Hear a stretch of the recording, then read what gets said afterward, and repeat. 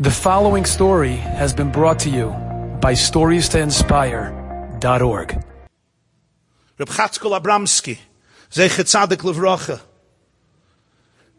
Rav of Lutsk, the author of Chazon Yecheskel.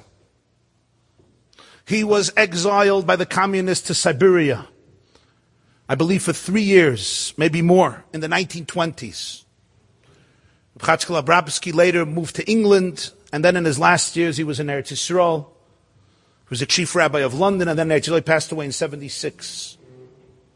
Reb Chatzkel Abramsky, when he left the Soviet Union, he went to visit the Rebbe Rayatz, the 6th Lubavitcher Rebbe, Rebbe Yosef Yitzchak. They were very close. They worked closely together back in the Soviet Union. In fact, in the documents of the Rebbe Rayatz, there was a nickname for Reb Chatzkel Abramsky. It was called Tosefta, because he wrote on the Breises, Chazon Yecheskel Tosefta. His nickname was Tosefta, because in Russia you couldn't write the name. That was his nickname in the telegrams, the documents. They still have many of them. Tosefta. They would write, they wrote to them, Tosefta was sent to the hospital, which meant Siberia, Stalin's Gulag. Code language. Reb Chatzkel came to visit the Rebbe. I saw this in his biography. By one of his children writes that he heard this from Reb Chatzkel. And he said to the Rebbe, there was one day in Siberia, and he was talking to his fellow inmates. Now, most people didn't survive Siberia. The cold, 70 below zero, the typhus, the malnutrition, the slave labor. Stalin killed close to 50 million of his own people between 1924 and 1933, when he died in March, Purim, 53. And most of them, or many of them, in the gulags in Siberia, the slave labor camps. And Reb Chatzkel said they were talking, and everybody was lamenting how difficult their lives were. Everybody has lost so much, and there was terrible angst and pain. And he said the next morning, he woke up, and as was his custom every day, he said, Moidani lefanecha, melech chai v'kayam, shechazarta b'nishmasi b'chemla. Thank you, Hashem.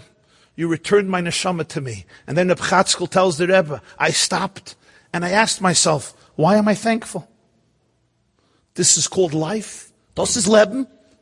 No wife, no children, no food, no money, no siddur, no tefillin, no Shabbos, no Yom Tov, no shul, no Jews, no health, no dignity. Garnished. Everything you call life, I was taken away from me. Was is the Maidani? What am I thankful for? I don't even know if I'm going to live another 3 months. This was the question that came to me. And then I continue saying, Rabba emunasecha. And Reb Chatzkel tells the Rebbe, I said to myself, that's the answer. Rabba emunasecha. The ability for me to be able to have emunah right here, right now, that you're with me and that my life has a purpose. Rabba, das ist genug. Lord Asa say, Yeshli Rav, Rabba, this is Rav. It's great, it's awesome. It's enough to be able to say, my life is awesome, my life is great. And Rabba emunasecha, great is your emunah in me. That I will be able to have emunah in you. This is enough. You know what the Lubavitcher Rebbe told them? I guess you have to be a Rebbe to say this. I wouldn't be able to say this. He said, it's very emotional what he said. Amolis kedai, sein 3 Jahre in Sibir, kedei zu sagen as a Wort. Sometimes a person is sent to Siberia for 3 years to be able to say such a word. To be able to bring this truth into the world.